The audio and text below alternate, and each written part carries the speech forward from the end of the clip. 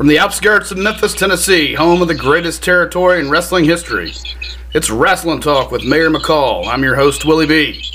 As always, I'm joined by my tag team partner, the founder, CEO, and promoter of this podcast. He's the man of the hour, the man with the power, too sweet to be sour. Ladies and gentlemen, Mayor McCall. Willie B., thank you for that. Excellent introduction as always. Very nice ode to the superstar Billy Graham that just passed away. Rest in peace, superstar Billy Graham. Today we have a legendary referee known all over the world. He has called such matches as the Lawler versus Idol hair versus hair match, Lawler versus Andy Kaufman, and was not absent from any major match or feud in the Memphis Territory. Ladies and gentlemen, please welcome referee Jerry Calhoun. Thank you for the introduction. I appreciate that. Appreciate you for being here, Jerry. Thank you so much. You're welcome. You were definitely a huge deal in the Memphis Territory. No decisions were made, no 3 counts were made, or no titles changed hands without your approval. So very integral piece of the puzzle in the Memphis Territory, and we're very honored to have you this morning, sir. Well, thank you again. There's just a lot of memories, and I couldn't say enough about all the fun I had in the Memphis wrestling for so many years. I mean, they were just it's unforgettable. Well, Jerry, tell us a little. Let's get started. Tell us a little bit. How did you get involved in the wrestling business? Well, I watched wrestling all my life, and then me and Jerry Lawler happened to marry sisters. So I would go up and down the road with him. On Friday nights, he lived in Hendersonville, Tennessee. So on Friday night, he'd come into town, and I go to Tupelo with him. And then Saturday, they'd have Jonesboro, Arkansas. I go to Jonesboro with him. Then Saturday night, he'd go drive back to Hendersonville. So I would do that with him for months and months. And finally, one day on a Friday, going to Tupelo, he said, "Hey, you want a referee?" And I'm thinking, referee? Referee what? Football, baseball, basketball? I said, "No, wrestling."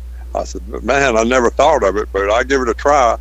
So we went to Tupelo that night, and my first match was the main event, which was Tojo Yamamoto, Jerry Jarrett against Jerry Lawler, Jim White, and Sam Bass as a manager. And so, needless to say, I got my experience on in the job training. So, there was something.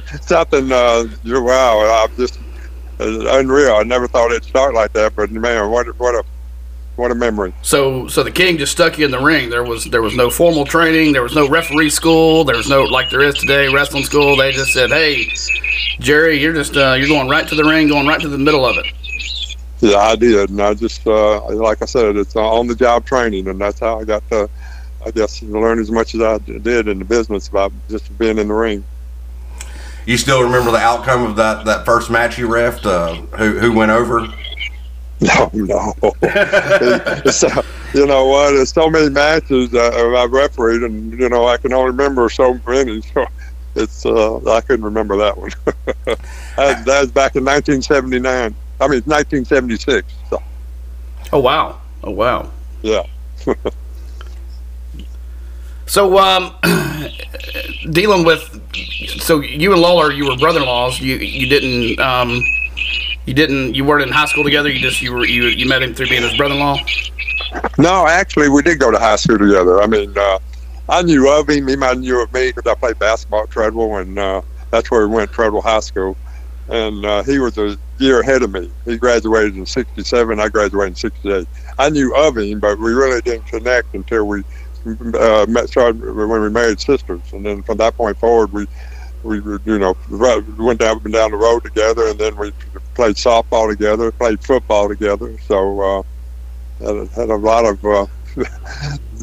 playing together with different activities. Gotcha.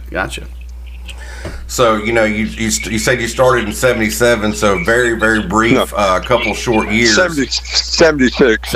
Okay, 76. So wasn't that long till we hit the year 1980. Tell us what happened in 1980 during a pickup game of football with the boys. Well, we played football. I mean, this is tackle football. You look back on that now and you say, why did we do it? But at the time, we just didn't think better. So we were just waiting on the rest of the players to show up. And we always played at Treadwell, alma mater, of course. Over there's another place that we played just down the street where we played behind the white church. But anyway, this particular time it was at Treadwell. We was playing football, and we was waiting on more players to show up. So it was basically about like on 6-on-6, and I was like a safety, and Lawler did an end around, and he was going running down the field, and then I was going toward him. And I've never done this as long as we played football. I did a body block on him, and I don't know why I did that to this day. But I did that. I did the body block, and his right foot stayed in the ground, and then I hit his right leg and broke both bones in his leg. You were just getting back at him for all the times he put his hands on you in the ring. I'll tell you what's so ironic, and I don't know the odds on this, but like I said, we played softball too. And we had a regular group that we always played softball together. Well, we was playing in Millington, Tennessee one night as a benefit, and my shortstop, I was playing right center, and the ball was hit between us. The shortstop was going out, and I was coming in, and I said, I got it. But as I went down on one knee, and the shortstop hit my knee and broke his leg. I broke the same bones as Lawler had, but it was a different leg. It was his left leg. I said, "What's the odds on me breaking two legs and same breaks in a month or a couple of years? It's unreal." You got a new moniker, a new gimmick, Jerry, the leg taker of Calhoun. I'm telling you. So if you everybody stay away from me in football and softball after that, so obviously by that time, you're a little bit different. Jerry Calhoun, you started in 1976, so you get a couple 4 years under your belt. You're rough and tough Jerry Calhoun. You're out there throwing body blocks. So. Like I said, I never did it before, and I never did it after. They're just unreal. So in 1980, when that happened with the King, how did that conversation with Jerry Jarrett go? Actually, I never talked to him. He never said anything to me, and he was so mad at Lawler, he never said anything to Lawler because he always told Lawler, "Why are you doing that? You shouldn't be doing it." And then no, he never said one word to me about it. Wow. Okay. Interesting. I always figured you probably felt the brunt of that. Like Jerry, what are you doing? You just killed the territory. Our cash man, he's down for the count. Oh, I hated it. I mean, because that was his only livelihood. Wrestling. So yes, I hated that. And then what saved us was Jimmy Hart. Jimmy Hart was able to work where he's getting all these wrestlers geared up to go and fight Lawler. And getting all of them come in, and so Jimmy Hart saved the territory at that time. So speaking of the 1980, where that Lawler was on the shelf due to the football game, we know our brother Handsome Jimbo from Memphis. Jerry Jarrett called him in to help carry the territory and and do babyface duty that year. Yeah, I like Handsome. I always thought the world of Handsome. I mean, he's something else. He can get in there and he can speak. I mean, he's so funny. If he gets in the ring, gets a microphone in front of him, he can talk forever. But back in the back, when you're around him, he's just so quiet and reserved. But a different story when the mic is in front of him. Yeah, that I've always that's interesting. You shared that, Jerry, because I've always heard the same thing. We just had him. We had him on a little while ago, and he was saying how he's 80 years old, but you would never tell. He's still the boogie woogie man, high octane. He's still got it. Handsome Jimmy is awesome, and we love him to death, and we're very thankful that we got an opportunity to work with him, and he has nothing but great things to say about everybody in the territory, and you're one of them. And he loved him some Lance Russell, and he loved him some Jerry Calhoun as well. He thinks the world of you, Jerry. Well, I thought the world of him too, and I'll tell you a little story real quick. That we'd go up and down the road sometimes and ride together. And this one time we were going to, I believe it was Clarksdale, Mississippi. At that time we was going down 61 when it used to be a 2-lane, all before Tunica hotels and all that started. So, and what we used to do, the guys, we used to play cards. It was called casino. So, me and him, I put my suitcase in between him. I was driving, and so we play cards when I'm driving. And so I was just wondering. At one point, he got my cards, and I said, "Dadgummit." And so I wasn't even paying attention where I was going. And unfortunately, I was very fortunate at that time, playing cards and not paying attention when you're driving. But eventually, I got on the left side of the road, and instead of Jimmy Valiant screaming, "Hey, get over," he said, "Hey," tapped me on the shoulder and said, "Hey, brother, you need to get over. There's a car coming right at us." Hey, that's a valuable lesson when you're running up and down the roads with Handsome Jimmy playing cards. You got to know when to hold them, know when to fold them. That's it. We would have told him if he hadn't told me. Driving in the wrong lane, Handsome Jimmy saves the day. That is a great story. That's a great story. He did. Hey, Jerry, imagine the outcome of that. I mean, first you break Lawler's card, then you crash the car playing cards with Handsome Jimmy. I mean, Jerry and Jarrett might have had a conversation with at that point. I don't know. Well, if I survived that, I would welcome the conversation. Right. So in 1980, after, do you think, I'm going to ask your opinion here, do you think that having Lawler out for the year and then with Jimmy Hart emerging to be who he was with the first family and then bringing Handsome Jimmy, that maybe in the long run that might have saved the territory, that really prolonged things, because when Lawler came back, it was a big deal, and you had the massive feud between him and Hart? Oh, yeah. I mean, like I said again, Hart really saved the territory for the year Lawler was out. But, of course, when he went out, he was a heel at the time.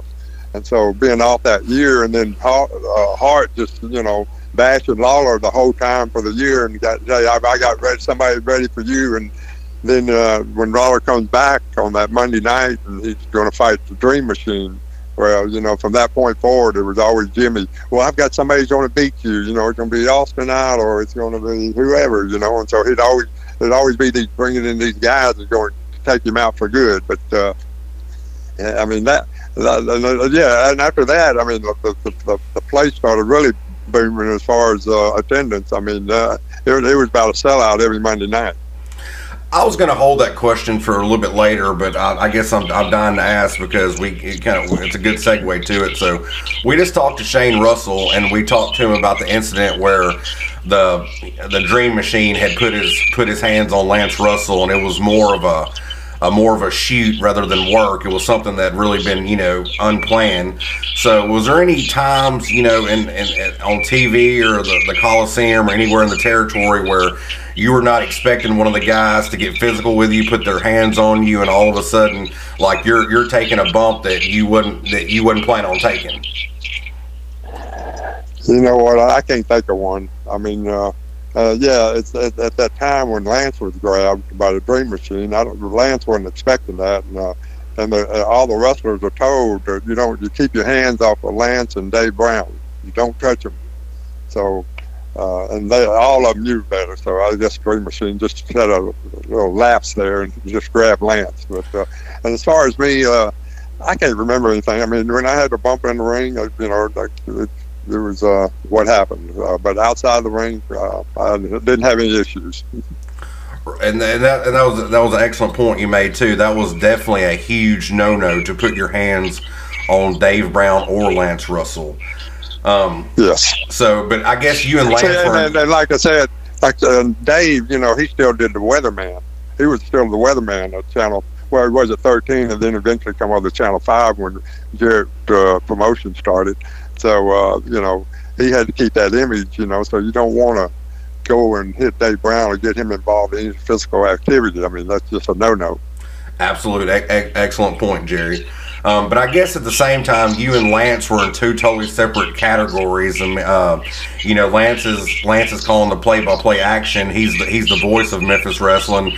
But hey, you're right there in the mix of everything. So it's probably more expectedly that you would take part of some physicalities and not Lance or Dave, but because you were right in the middle of there. And some matches actually called for have to get physical, like we've all seen where you've got knocked down and drug out, and the people, different people attack the ring and do things like that. So part of your job was just from time to time actually having to be physical.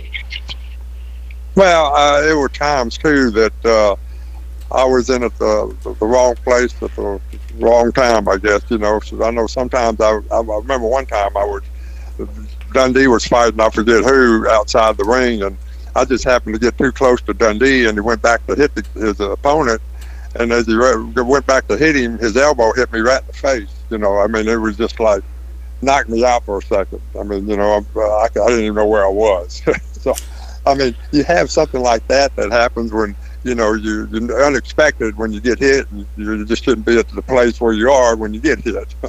And that's awesome. You said that, and the adverse effect of that. I've watched many videos over the years, and of course of Memphis wrestling and different clips and everything. And there was I can recall a few times where that you were supposed to be taken out, and I don't think the guy actually was physical enough with you, so you kind of had to sell the bump and laying there probably a little bit longer than expected or whatever. So you had to do that as well. Yeah, whatever it takes. Right. Well, so prior to the matches, would you get with the boys and you would go over how things would go? How did you prepare for the matches of the night? Let's say you had to go down to the Coliseum on Monday night. How would you prepare? As far as how the matches went? Or yeah, what? How the matches would go, what your role would be. Did you go over finishes? Any of those things?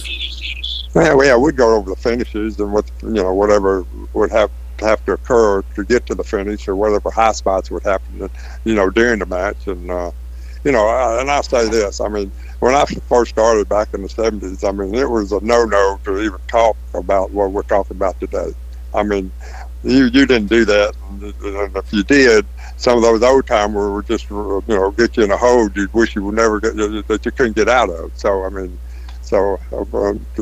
that's totally different in today's environment in wrestling versus way back when, and you just you protected the business. Speaking of that, I think talking about kayfabe and everything. I think you're in a little hot water for a brief time in 1977 because after a show, you let a baby face and heel ride in the same car with you, one being Paul Orndorff and the other being Mike Stark. Tell us about that. Well, me and Mike Stark would ride. I would always ride with Lawler whenever we go out of town, but if the Lawler wasn't in that town, then I'd ride with somebody else. And sometimes it'd be Robert Gibson, or like I said, Jimmy Valiant. And this particular time, me and Mike Stark would ride together whenever we was in the same town. And it was Dyersburg, Tennessee. So we got there and we had our matches, and then right at the end, Paul Orndorff said, "Hey, can you give me a ride?" And I should have known better because he's a babyface. Mike Stark's the heel. So I said, "Oh, man." So I said, "All right." So he gets in the car, and we're going back home, and I happened to stop at a red light, and some girls from the matches saw both wrestlers in the car, babyface heel. And so that got back to Jerry Jarrett, and he said, "Fire all of them." Well, that was on like a Thursday night. So me and Lawler the following week were going to like Clarksdale, Mississippi. And when we got there, he said, "Oh, you're supposed to be fired. You know that, don't you?" I said, "No."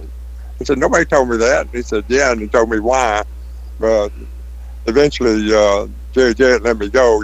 Said, "Don't do it again." But at that time, he fired both Mike Stark and Paul Orndorff. So, I think eventually they come back. So So.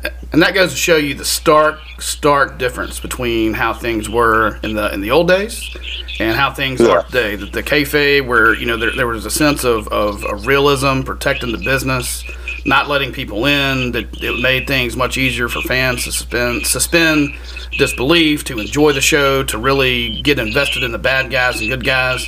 And I think, truthfully, I'm not a fan of modern wrestling, so I think because precisely that is what's missing from today's product. Yeah. From my understanding, when they would look at Memphis wrestling back in the day and maybe get some ideas and use in the modern day wrestling. You should have went back to Jerry Jarrett just in promo style and been like, "Look, Jerry, those girls at the red light need to keep their nose out of our stinking business. We're just trying to go down the road and play a nice game of cards, Well, there were just three of us. That'd be hard to do three. But, I'll tell you what, real quick, me and I love Guy Coffey to death, and we was always play cards. We played casino. And if you ask me how to play it today, I can't tell you. But anyway, we would play, and then we play every Monday night, every Saturday morning before TV, and then before wrestling started on Monday night. And there's a couple of times I'd be in the dressing room back with coffee, playing cards, and all of a sudden I hear Eddie Marlin say, "Calhoun, get in the ring. Where are you?" And then all of a sudden I'm supposed to be in the ring, and I'm still playing cards. So that happened a couple of times. And I think that's awesome. You mentioned Guy Coffey. That's not a name that you just hear in everyday conversation, but Guy Coffey was a big player in Memphis wrestling. Give us a good memory or a good Guy Coffey story. Well, that was one of them. I always say this, Guy Coffey wore a wig, and we was in one show.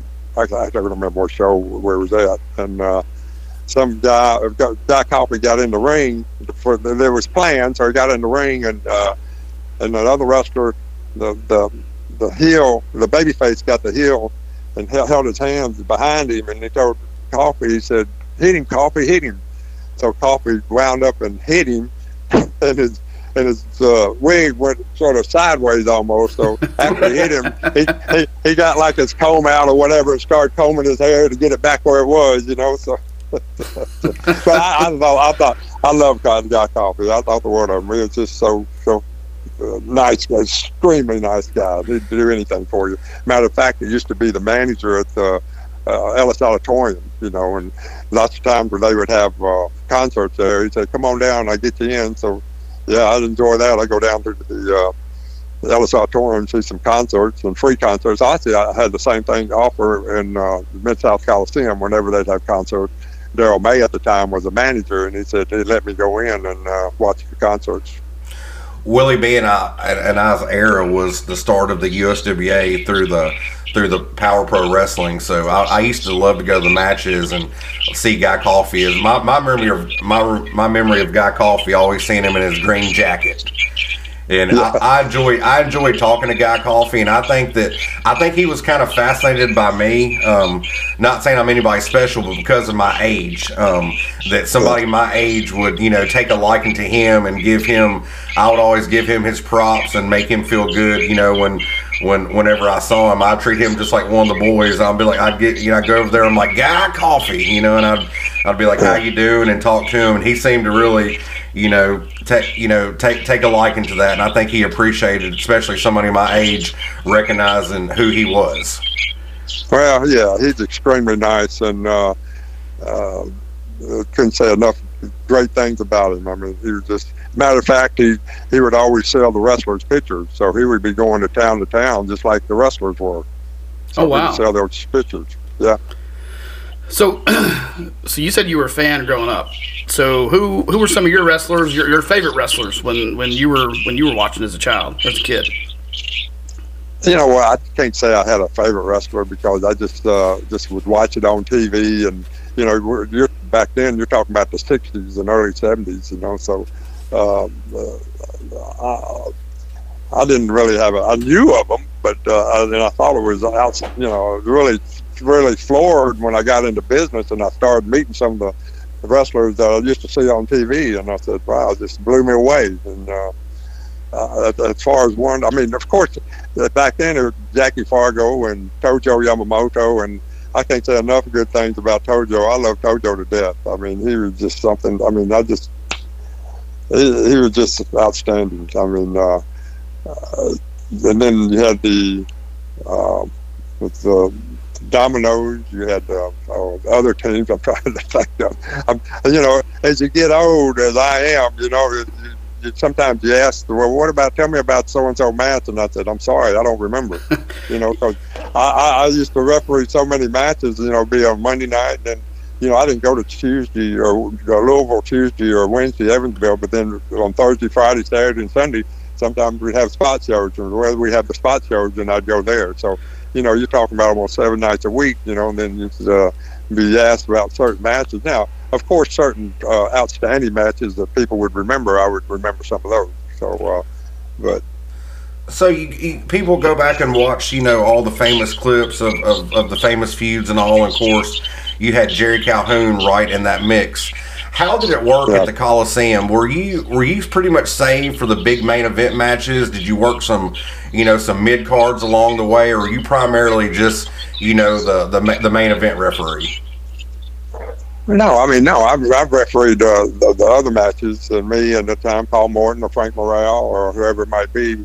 Then I would referee underneath matches plus the main event. So I guess I'm just fortunate to be able to referee those main events, and I guess maybe they thought I had enough experience and knew what I was doing to put me in the main event. I don't know. So, but I was blessed to do that.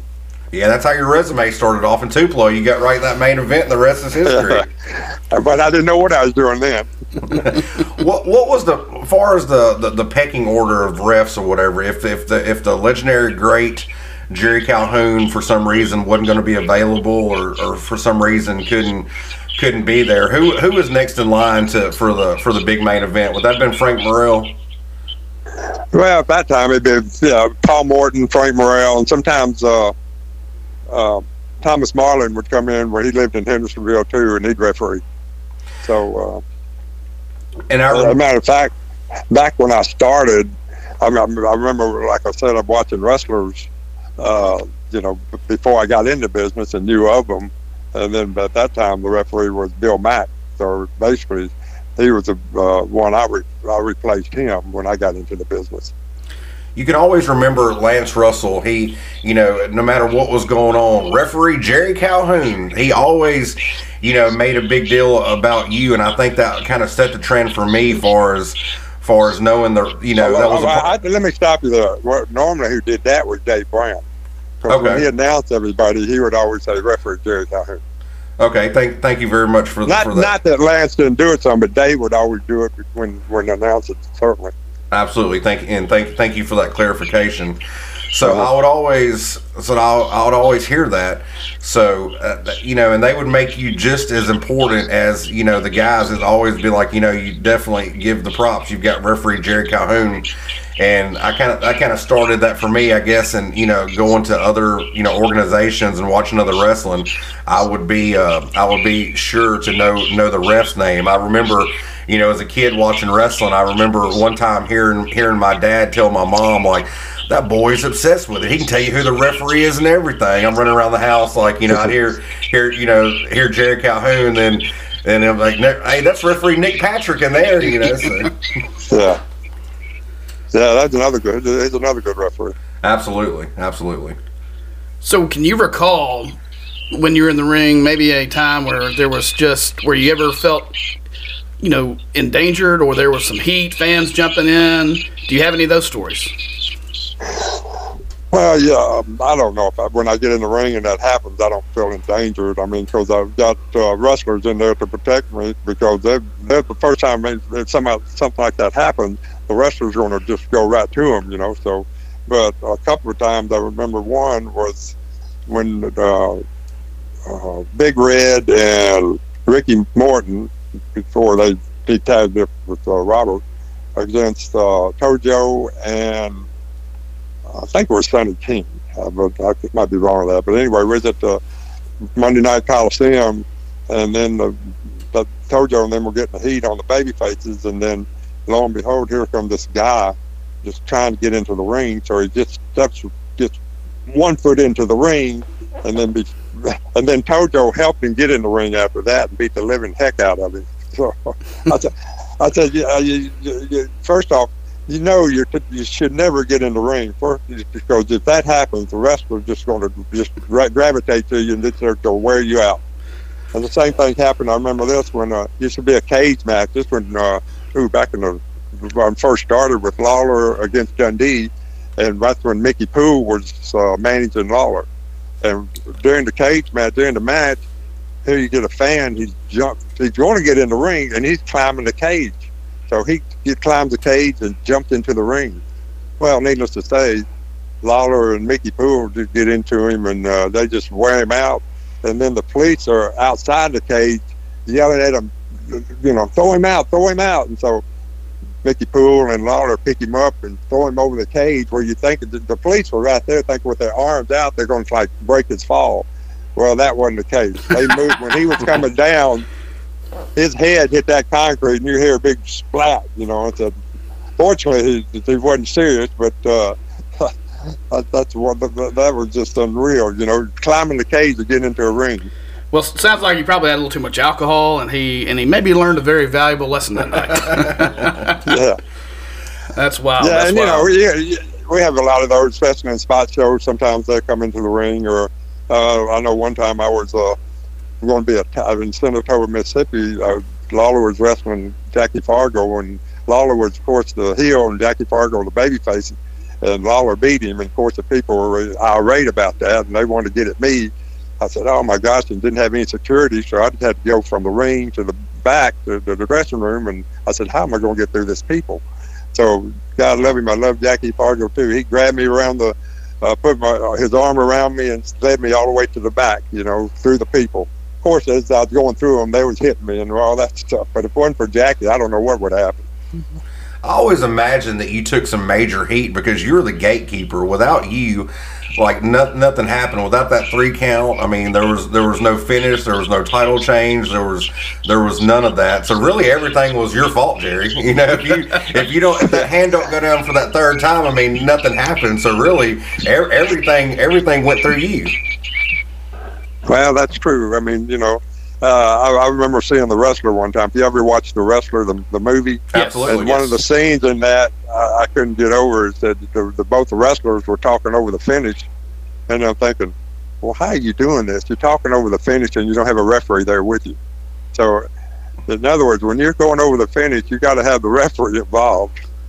Exactly. Well, and there you go. That's some insight to how things actually work compared to how it's portrayed on the big screen. Let's talk about refereeing now and refereeing then. We, of course, with the current product and everything, we know there's different protocols and such that things come up. I've noticed a lot of the referees these days have earpieces. They're being talked to by the gorilla position or whoever else, and if somebody gets hurt, they have an X they throw up, and so like for example, what was a protocol back in the Mid-South Coliseum if somebody legitimately got hurt? How did you guys handle that, or how did you handle that? Well, basically, if the guy got hurt, either I would tell the babyface or heel, go into the finish, whatever that finish might be, and then right after that, I would be calling for help, because just however he got hurt, they get him some help out there, because when you get hurt like that, you're not expecting it, and then certainly you got to have somebody out there to help you as soon as possible. So if you needed help, who was the first person at ringside you would contact for that help? Who was your go-to? Well, it would be whoever, like if, like say it was Lance or whoever's there on a Monday night, I would tell them, hey, we need, medical help out here to help so-and-so, and I would sort of let Lance know it was really real, it was a shoot, so get somebody out here. And it'd be like that. I would let them know that, this guy's hurt and it's not faking it. Oh, so I guess that one time at the Mid-South Coliseum too, you had to inform everybody that Andy Kaufman needed an ambulance. He wasn't getting up, and I know Jerry's like he's going back to you, like, tell him to get up, we're not paying for an ambulance, and you're like, Andy, you got to get up, we're not paying for it, and Andy says, well, I'll pay for the ambulance. Like, okay, lay there.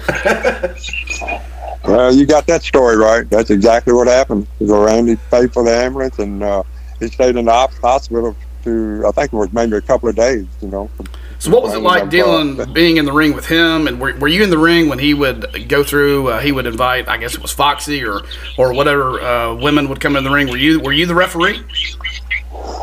I don't know if I refereed his matches with women here. I could have, I just don't remember. But certainly most of the main events I did with him and Lawler, and then Lawler and when Lawler had a partner. Oh no, when Lawler would fight Andy Kaufman and Jimmy Hart together, in that old deal where they would fight one another, and then all of a sudden Lawler Hart's supposed to be turning on Kaufman, and he does, and then he's with Lawler for a couple of weeks, and Andy Kaufman gets a partner, and so they're fighting one another, and then of course Jimmy Hart turns on Lawler, so that was a good thing going on then. what was, everybody had a different opinion and something to say. What was your personal opinion about working with Andy Kaufman? What did you think about Andy? Well, I like Andy. I mean, but I tell him, I put him in the same mode as Jimmy Valiant. You put a mic in front of him, and he just, you know, he's an outstanding interviewer, and he says what he needs to say. Well, when you get back in the back, he's so reserved. You know, he just stay off to himself, and unless you have something to say to him, you know, he mainly won't talk. I mean, he just, he'll talk if you go talk to him, but I know the night before him and Lawler had their match, they were at my house that Sunday night going over what they was planning on doing, you know, so, and then Andy had his girlfriend at the time, and so they had everything planned, but so when the match started, you know, Andy was still, you know, he still had that, like, you look at him and say reservations, you know, but he knew that Lawler was going to take care of him, so it all worked out great. I mean, that's what put Memphis on the map. I mean, Memphis was on the map already, but I should say, I don't know what we want to say, worldwide or what, but that really got focused on Memphis when Lawler and Kaufman had that match. And when they appeared on the Dave Letterman show, that really put the angle on a national spotlight and got national attention. And it's that's right. It's funny you said about going over the finish with them, because that was actually my next question. You know, when I think about kayfabe in Memphis, I mean, that's pretty much the height of it. How many people actually knew what was really going on with Lawler and Kaufman? Because that seems to be very protected. Like at one point, Kaufman's family legitimately didn't like Jerry because they really felt that what was going on was real. So how many people actually knew what was going on in the territory? Well, you talking about as far as wrestlers, or well, far as Lawler and Kaufman, what was really going on? Because people, you know, it's known that people legitimately thought that these guys really hated each other.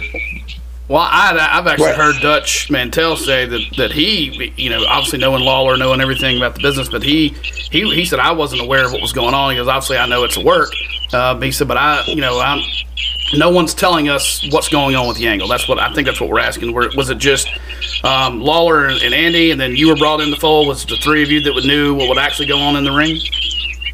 Well, it's sort of unusual. What happens is when you go over a match, like they were the main event, and you go over the match, and you know you go over what you're going to do, and then you go have it. And you're supposed to do what you're supposed to do in the match. Well, keep in mind, the wrestlers underneath that card, they're not hanging around to watch it and say, well, what's in the match? Because the majority of them live out of town, mainly in Hendersonville, Tennessee.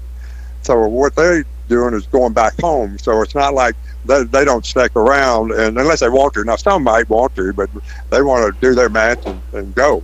So it's not like you got everybody together and said, you know, y'all in a room and said, well, this is what Andy Kaufman and Jerry Lawler are going to do. Gotcha. Basically, the production meeting wasn't open to the public locker room. Yeah, basically when you have somebody on the main event, then when they all stay there is when you have a battle royal. So they have to do that. But again, they have their match, and then they want to get in their car and go home. Absolutely. We've talked about your experience reffing. Tell us about some of the big matches you've been in over the years, and what angles or matches really just, you know, stand out to you. I know you've had quite a few. When you think about the wrestling side of things, your involvement, what jumps out at you? Gee, you know, as I'm getting older, I'm trying to remember. It's hard to remember, you know, very many. But you know, I was fortunate to referee a lot of main events with Lawler against you know, Handsome Jimmy and Austin Idol and Terry Funk, and you just name them. I mean, they were all fantastic matches, especially him and Funk. I mean, they would go at it, and you know. That was when you watch those, and like all the others, and especially Bill Dundee, they had their feud and they had their stipulations, and just brought that into the fold as far as, you know, hair match. Dundee's White's hair at stake, Cadillac at stake, and that was the matches that Lawler and Dundee had were just unreal, and they always had these stipulations and brought the people. I mean, and when they had the match, you would think they was killing one another. I mean, it was unreal. They just had great matches, and not that the ones I mentioned didn't also have great matches, Lawler, especially when you have Nick Bockwinkel and yes. So others like that were scientific. I mean, Lawler, and that's such a great thing about Lawler. He's one of the few. I mean, not the only one, but he's one of the few that could talk and wrestle. I mean, he could wrestle with somebody that's never been in the ring before, and basically has sometimes, and just make them shine. And especially if they didn't know what they was doing. He has that's a knack for him. I mean, he's just fantastic. That's why he's the main event every month, every Monday night or everywhere. Yeah, there's no part of the business that Lawler wasn't involved with, that he didn't excel at, especially in the ring. Right. I mean, he has the greatest working punch in the history of the business. I mean, it is his punches are legendary of how incredible they are. I agree. I mean, I put his punches up there with everybody. Most realistic. It's like and it's especially when he's throwing those punches, the guys are just moving their head back and forth. Fortunately, they're selling them, so it'd be different if they weren't selling them. Absolutely. I think that's something I didn't necessarily realize as a kid or at that time period of my life watching it, but now when I go back and watch some of those old tapes and some of that video footage, we're talking about Lawler's punches, Eddie Gilbert mimics the punch. Jeff Jarrett mimics the punch. It looks like they just went through Lawler punch training 101. They're almost, of course, nobody rates up there with the king, but they did a pretty good job of throwing the punch too, and it totally looks like Jerry Lawler had trained him on how to do that. Is that correct? Well, yeah. A story about Eddie Gilbert, and I loved Eddie Gilbert to death. I mean, hot stuff. You would think, Tommy Gilbert being his dad, that he was going to follow the mimics of Tommy's dad, but no, that wasn't the case. He followed what Jerry Lawler did. Everything Jerry Lawler did, he basically did it, just like Lawler, throwing the punches, throwing fire. So that was very, very interesting that he followed Lawler and not his dad. So, and he'd come out there and say, Lawler, let me tell you something. Eddie Gilbert, I'm the new king of Memphis. Your time's over, Jack. Hey, we used to in the dressing room, and I always say, hey, man, give me a Lawler impression. And then he could do it to the T. That was so funny. Yeah, Eddie Gilbert, it gets talked about his mind for the business. That had he lived, that he probably would be one of the big bookers or producers, as they call them today, in the world of professional wrestling. I agree with that. He had the wrestling mind. Behind the scenes, what was Eddie and Jerry's relationship like? Were they pretty chumly, pretty tight, just did business together? Yeah. Were there any jealousy there, or what was their real life relationship like? No, they had a wonderful relationship. I didn't see any jealousy between the two of them, not at all. Because Eddie Gilbert looked up to Jerry Lawler, so it wasn't going to be any jealousy on that at all. And you hit on a great point. I'm sorry. Go ahead, Jerry. Yeah. No, like I said, whatever. His wrestling was mimicked after Lawler, basically. So that's how much he respected and thought the world of Lawler. And to reiterate what you said as well, with Tommy Gilbert being his father, that's a huge compliment for him to take anything and use it after Jerry Lawler and mimic some of his work and some of his style. So that says a lot about the king, and I guess that does say a lot about the closeness of the relationship that Gilbert would have the respect to Lawler to follow in the footsteps. That's right, and the Gilberts too. I love the world of all of them, Tommy and Doug. So. That's a great wrestling family. It's crazy how much wrestling has families. That it's generational. Jarrett's, the Gilberts. Even Lawler had his first cousin Wayne Ferris, the Honky Tonk Man. I mean, it's I guess it's like anything in life, but you have it's a very much a family business with second, third generation wrestlers.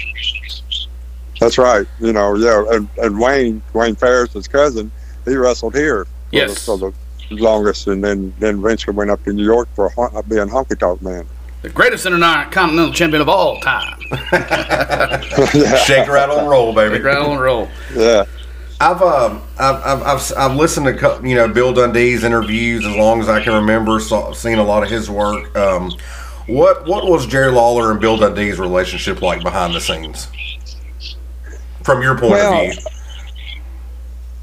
Well, they respected one another. That they got along. There's no rivalry, but I mean, I don't know. See, I have to say some wrestlers, they got along. I don't know how to describe. They were good friends. I mean, as a matter of fact, not too long ago, a couple of weeks ago, they met together and went get something to eat and had lunch together. I saw that. I think I saw that picture going around on Facebook. I think Rex Luthor joined them as well. Yeah. Speaking of that, I see stuff going around on Facebook quite often too. You and the King, y'all have lunch and everything quite often. Or I know before Jerry's health issues, I know y'all were. You still spend a lot of time with Jerry, correct? Yeah, as much as I can. So we on Thursdays we were always get together, a bunch of us, and Dave Brown, Dave, Jerry, and some other celebrities, or maybe sometime we'd have this week we had Ryan Silverfield, the coach of Memphis, join us, and then we had the mayor of Memphis join us at one point, and so we have the various people in the public eye that joined us. So that's very interesting and very unique, and we love it. Rest in peace, Brian Christopher. Did Brian ever join y'all for anything? Let's talk about some memories of Brian. No, this started way after Brian passed away. So matter of fact, I remember they were just little, Brian and Kevin. Me and my wife Paula at the time was Kay's sister, and that was Jerry's wife. When she had to go, Kay had to go somewhere, we'd always babysit the kids. We'd babysit Brian and Kevin, and it'd be so funny because they'd always suck on my nose, and at one point they always called me Uncle Nose instead of my name. But you have Banana Nose and Uncle Nose. yeah. But Brian, he's a heck of a wrestler. I mean, he was had his moves, and he just had them down pat. And of course, it showed once he left here and went to the WWF at the time, and him and Scotty through Hottie got together, and they formed a heck of a tag team. So I always remember Brian when I'd come out on Monday nights. I'd look at him and wave at him because he'd always be on front row. Little did he know that later in life he would be part of it, and a big part of it when he got into WWF. Yeah, and to reiterate, usually when we open the show, when I introduce the mayor here, I call him the unofficial president of the Brian and Christopher fan club, and it's true. As John, Mayor will tell you here, that his favorite all-time wrestler is Brian Christopher. So, we're good. Yeah. That's a good one. Yeah, this is and absolutely thank you for bringing that up. And he can interview just like Jerry, so it's a good interview. I think he's underrated. I think a lot of times from our perspective as fans, that because he was the King's son, and people kind of knew that around here, we growing up in Memphis, but I just don't think that he gets the recognition that he deserves, and just how talented he was. Incredible on the mic. He was a natural heel, and quite frankly, he was superior in the ring. He was unreal. He was good all around. I would agree with what you said, definitely. Especially, we came out the gate on our very first episode. I went on record and told the world I think the greatest professional wrestler of all time is Jerry the King Lawler. There's nobody in my book that's better than Jerry the King Lawler, but my favorite wrestler of all time is Brian Christopher. You got two top names there. That's very good. Well, it's like with Jerry being the greatest of all time, but with Brian Christopher, it's almost like a 2-for-1 deal. You get Brian being Brian, but Brian's Jerry made all over again, and for our generation. I mean, if you watch some of those video packages, I mean, Brian pretty much can mimic Jerry in especially a heel interview. Some of the same things that Brian would say, you can look back and Jerry would have phrased it just like that, or he come off with that that intensity or that quick-witted humor, or just just played that heel to a T. Like, one of the things that probably jumps out at me, I can see both of them in a heel form coming out there and talking to Dave Brown and be like, Dave, do you see Eddie Marlin around here running around anywhere today? Well, no, Brian. Eddie's not here. You know why he's not here, Dave? Because he's fired. Because he's sitting at home. Because he's a senile old fossil. And if you mess with me, Dave, you're going to be fired too. Yeah. So it's classic. Classic. Well, Jerry, I'm going to throw out some names to you, and just want to hear just first thing that comes to your mind. Nothing, it's nothing serious. Just going to throw out some names, and you just tell me the first thing that pops up. We'll start off with Handsome Jimmy. Well, what else can I say? What I said earlier. Just a good guy. Bill Dundee. Yeah. Oh, yeah. Same thing. Good guy. I like Bill. You have any memories of Randy Savage? Oh, yeah. I like a lot of memories of Randy. I refereed a lot of his matches. He's a heck of a wrestler, and he loved to jump off the top rope. Let me jump in. Sometimes that used to be disqualification, so his dad would manage him, so his dad would have to get my attention so Randy could jump off the top rope. But he loved that top rope. I just want to jump in and do a quick question before Willie goes to the next individual. But speaking of Randy Savage, did him and Bill Dundee have some heat or have some issues, working together in the territory? I've always heard, different stories from everyone. I don't think that was quite the greatest working relationship, was it? You know what? I'll be honest with you. If they did, I don't remember. I mean, I really don't. So I know at one point, before Randy Savage started in this territory, that he had a territory in Kentucky. So he was trying to get that off the ground, and at the time, and that was a competition between Tennessee and Jerry Promotions and his. So, but eventually Jerry was smart and got him into our territory, and then it boomed, like all the other wrestlers he got there. Okay. What are your memories of Joe LeDuc? Oh, I like Joe LeDuc. I mean, he was a character. But the one thing I do remember, if you ever watched wrestling when he was wrestling Lawler and he was on TV, and he had the axe. So he took that axe and he was going to cut his arm, in which he did. Well, that was impromptu as far as, that wasn't planned. I mean, that's something he just did. Well, Jerry found out about it. I don't think he was at TV that day, and told Joe LeDuc, he said, if you ever do that again, I'm going to fire you. So evidently Jerry wasn't a fan of him cutting his arm like he did. He was strong.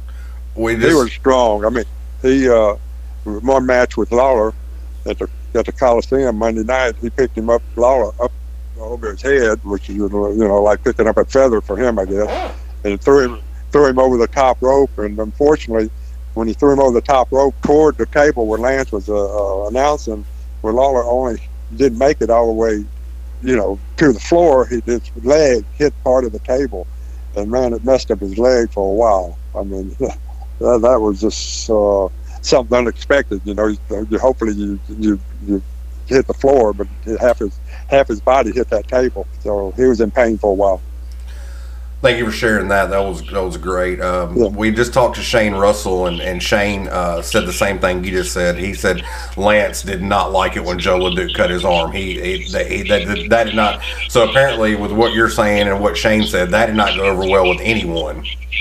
Yeah, that's impromptu on. I think. Joe LeDuc knew it. Nobody else did. But I guess stuff like that happens, and at the time, people are not happy about it. But it's still one of those things that all these years later, people still talk about it, though. Yeah, and then again, how many shows did you have back then that went wrestling shows that went for an hour and a half and live? Mm-hmm. And that's what we did. Yeah. Right.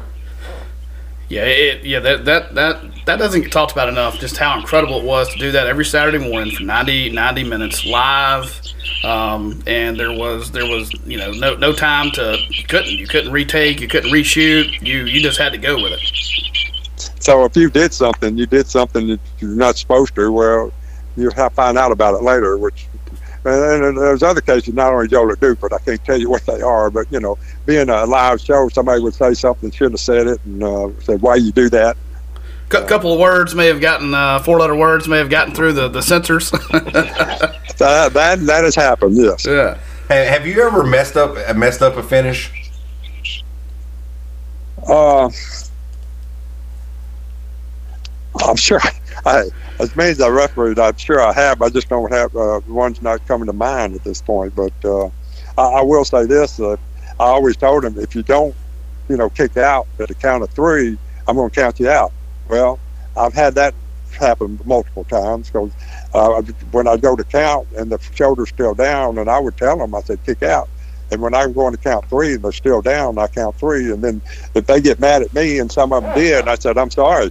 I said, I'd rather have you mad at me than Jerry. Exactly. That's what would happen if I just stopped my count in the middle and then not count you out. Then that's the first thing Jerry's going to say to me. Why did you stop your count? So especially back in the kayfabe days. Oh yeah. So I mean, it happened, but it didn't happen a lot. But I don't know what they were thinking and didn't kick out. So, but that's your fault for not kicking out. Okay. And lots of times I would try to tap them on the shoulder, lift it up, but sometimes I don't know what they're thinking and wouldn't do it at the time. That's a great point. I got a random thought, and I know we've got a limited amount of time. I know you're a busy man, so we'll be wrapping it up soon. But just want to throw out a random question here. Tell us about the time you beat up Eric Wayne in a battle royal. I beat up who? Beat up Eric Wayne in a battle royal. You sure that was me? I don't remember that at all. Well, I was talking to Wolfie D yesterday, and I told him that I was going to have you on, and I said, "You got anything I should mention to Wolfie? Mention to Jerry or say?" And he's like, "Ask him about the time he beat up Eric Wayne in a battle royal." So that's my source on that. That's where I got that from. You sure it wasn't Wolfie beat up Eric? No, he said it was you. Maybe Wolfie's ribbing us here, Jerry. Maybe he's ribbing us here. Well, maybe I personally got ribbed. So. I don't know. I'm not saying that. Like I said earlier, I can't remember all the matches, especially if I was involved in some of the matches wrestling. Some of them I won't remember. So I just don't. I might have done it. I just don't remember that one. Well, you get credit for that, Jerry, because that's been one of our niches. Really knowing our facts and wrestling history. And I'm like, well, Jerry Calhoun, tell me the time you beat up Eric Wayne in a battle royal. You're like, what are you talking about, Mayor? That wasn't me. Just another day in the office if I beat somebody up. I would think I would remember that one, but I'm sorry, I don't. Yeah, I think I got ribbed. I remember the Hart and Cornette matches, but I don't remember that one. Absolutely. Well, Jerry, thank you so much for your time this morning. We've enjoyed it. We have looked so forward to this, and this has been our passion project covering, Memphis wrestling and the old Memphis Territory. And my humble opinion and point of view, there is no Memphis wrestling without the legendary great referee Jerry Calhoun. And it's been such an honor to talk to you today and get to talk to you, and for you to share stories and everything. And it's been a wonderful experience, and I can't thank you enough, Jerry, for doing this with us. Well, let me say one thing. I really appreciate you having me on the show. And another thing is I had Shane Martin reach out to me to do a figurine as a referee on the figure. I said, well, yeah, if you want to do it. And so I guess he's going to do it. So if anybody out there is interested, I don't know who, but if you are interested in a Jerry Calhoun referee figure, well, contact Shane Martin on Facebook. Absolutely, and I wasn't gonna let you go without mentioning that, because I was gonna surprise the audience and let them know that. I mean, I think it's so cool that you've got an action figure coming out. I mean, and when I first saw that, we've got our studio here. I'm like, man, it'd be cool as hell to get Jerry Calhoun's action figure and have it here, because you're probably not gonna just go to everybody's house and they're gonna have a Jerry Calhoun action figure. So I think that's something about time to happen, and I think that's awesome. Shane Martin from Insane Shane's World is the one that's producing that, and it's a 1990 Galoob style, such as like the WCW figures were. The Galoob was different. If you're into action figures, Galoob was different than the Hasbro style. The Hasbro kind of has the moving parts. They can be broken. Things of that nature. But the Galoob style is action figure in one piece. It's like I said, it was exact style of those 1990 WCW action figures. So again, something very, very cool. If you're a fan of Memphis wrestling, having a Jerry Calhoun action figure, contact Shane Martin or Insane Shane's World and get you a Jerry Calhoun action figure. I know I can't wait to get mine. And we will add a link to on our page. Is when we post the show, we will add a link so the fans will know how to get a hold of one. Oh, I appreciate that. Thank y'all very much for the advertising. Man, absolutely. Glad to. Oh, I don't even look at it as advertising. I mean, that's something cool. Having a Jerry Calhoun action figure, especially with who you are and being a referee, you don't see that every day. And for Shane to pay, homage and tribute, especially to the Memphis Territory, and doing something like that is A-okay in my book. And I'll help him promote anything he does like that, because I just think it ties into what we do. I mean, we're here to keep the memories alive and honor the people of the territory, and what better way to honor somebody by having a damn action figure. So I'm cool with that. Well, I thank you very much, because I was really flattered when Shane contacted me about that. I said, really? So I thank y'all for the promotion, and I appreciate it very much. Thank you. We try to do our homework, and that's part of this factor is having, if you're willing to give us your time and come on here and spend some time with Willie B and I, that we definitely want to shed the best possible light on you and take care of you, and it's been a wonderful experience, and we can't thank you enough, Jerry. Well, I can't thank you for having me, and I appreciate it. Thank you. All right. Have a great day. Have a good one, Jerry. All right, See you later. Too. Bye. Bye.